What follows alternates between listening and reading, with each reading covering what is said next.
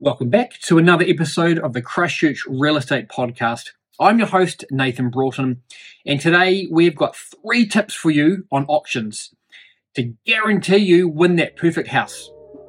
Actually, we're not guaranteeing it, but just some tips to make you more successful than if you didn't know the tips. Anyway, let's go. Welcome back to the show. You've got me, your host, Nathan. And today I'm going to talk about auctions, property auctions. I've got a few pros and cons. I've got some tips to help you be successful in your next purchase. So let's get stuck in. So first of all, I want to thank you, the listener. We really appreciate you listening. This is episode 29.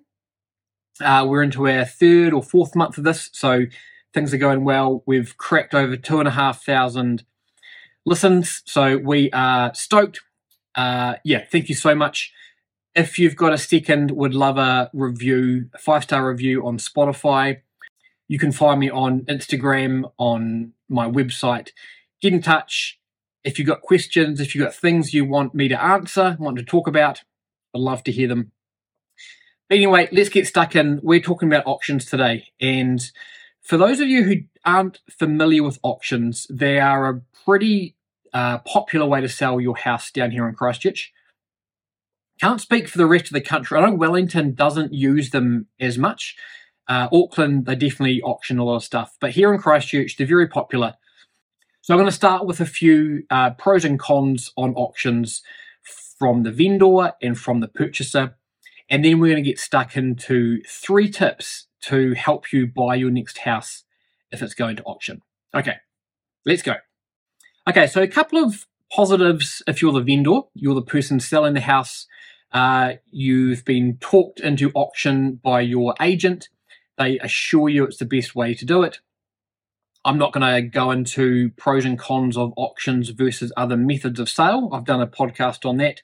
So we did a podcast back in May, episode 17. We talked about the 5 different methods to sell. I'll drop a link underneath in the show notes. But that goes through all the different methods. Today, we're just talking about auctions. Pros from the vendor. So if you can get it sold at auction, there's no long, drawn-out due diligence. Fall of the hammer, property sold, you get your money, you move on. Really quick. Reasonably easy for that process.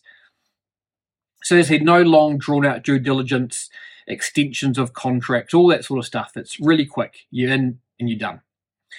On the con side, it's a really high pressure environment. You go in there, you set your reserve at, let's say, 650,000. You've done your research, the agent's helped you. This is where you're going to set it.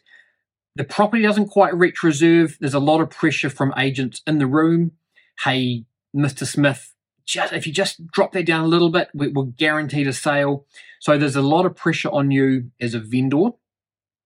Really high pressure situation for everyone involved. But as a vendor, you want to get it sold. You've got people there who want to buy, hopefully want to buy your house. So high pressure.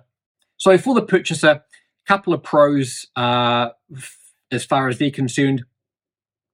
It's very transparent. You know that you're only bidding $1, $100, $1,000 more than the person who put the last bid in. With a deadline sale or a tender, you could be 50 grand higher than the next person, and that could be 49,500 more than you needed to pay to secure the property. So it's very transparent. You know what the other people are bidding. You know what you're bidding. You know what you can go to. You can do a thing called a side agreement as a purchaser. So this is essentially a side agreement with the vendor saying, hey, if I'm the successful purchaser, these are some clauses or these are some things that I want to put into the contract. They'll only be applicable to you and the vendor. If someone else buys it, these things don't come into effect. So you can do things like delayed settlement, earlier settlement, smaller deposit. You can put in whatever you want. The vendor has to agree to it, but you can put in there whatever you want to do. A couple of cons from a purchaser. you need to do your due diligence up front. So sometimes you're going to have to pay for this.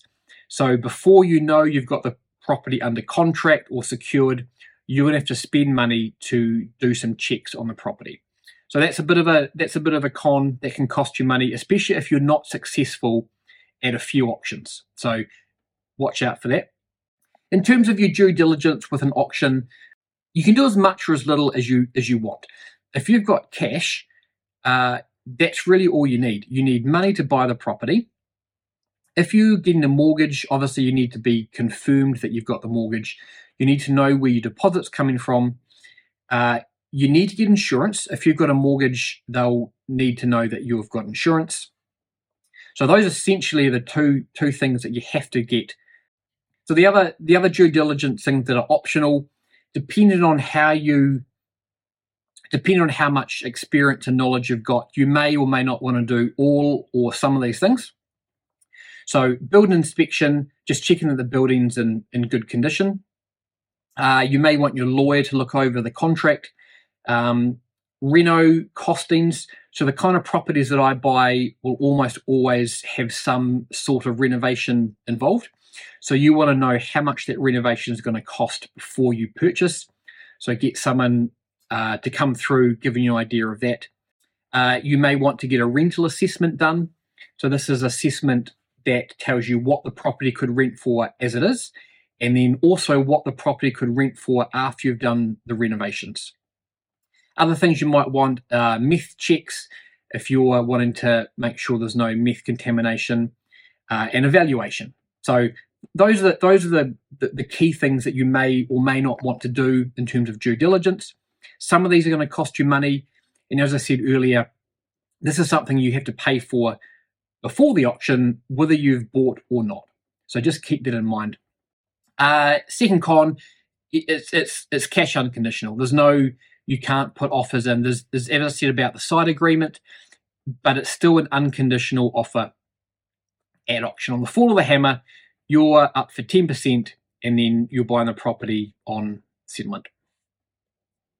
So that's just really quickly a couple of pros and cons about auctions from the vendor side, from the purchaser side. So 3 tips on being successful at auction. I've done, been to hundreds of auctions, bought a lot of properties at auction, sold at auction. They're great, but you really need to know a few key tips to maximize your potential in purchasing. So tip 1, no-brainer, go to some auctions before the auction that you're wanting to buy, or even if you're a seller. If you're selling an auction, go to a few auctions, check them out, see how they work.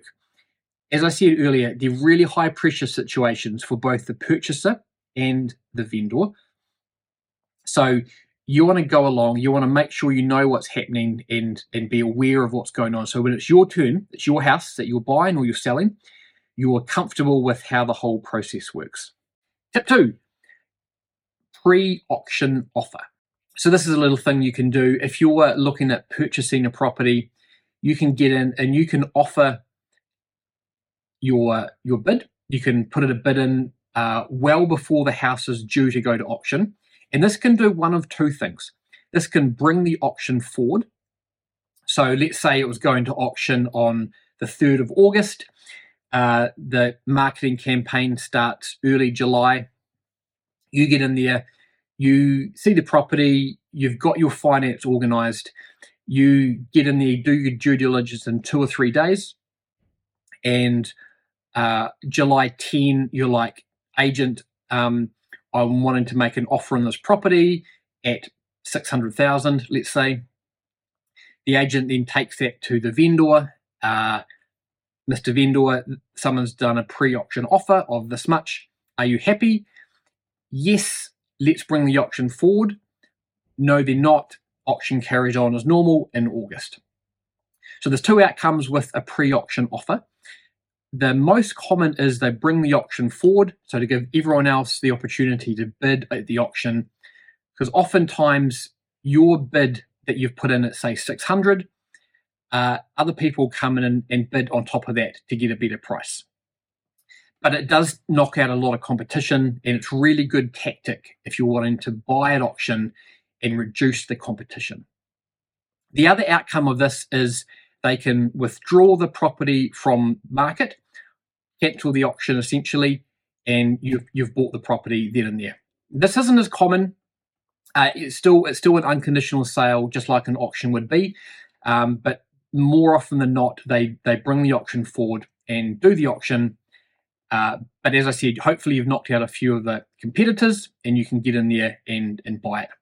So tip 3, post-auction negotiations. So the scenario that a lot of auctions are facing here in Christchurch is they're not selling at auction. They're not selling on the day for a variety of reasons.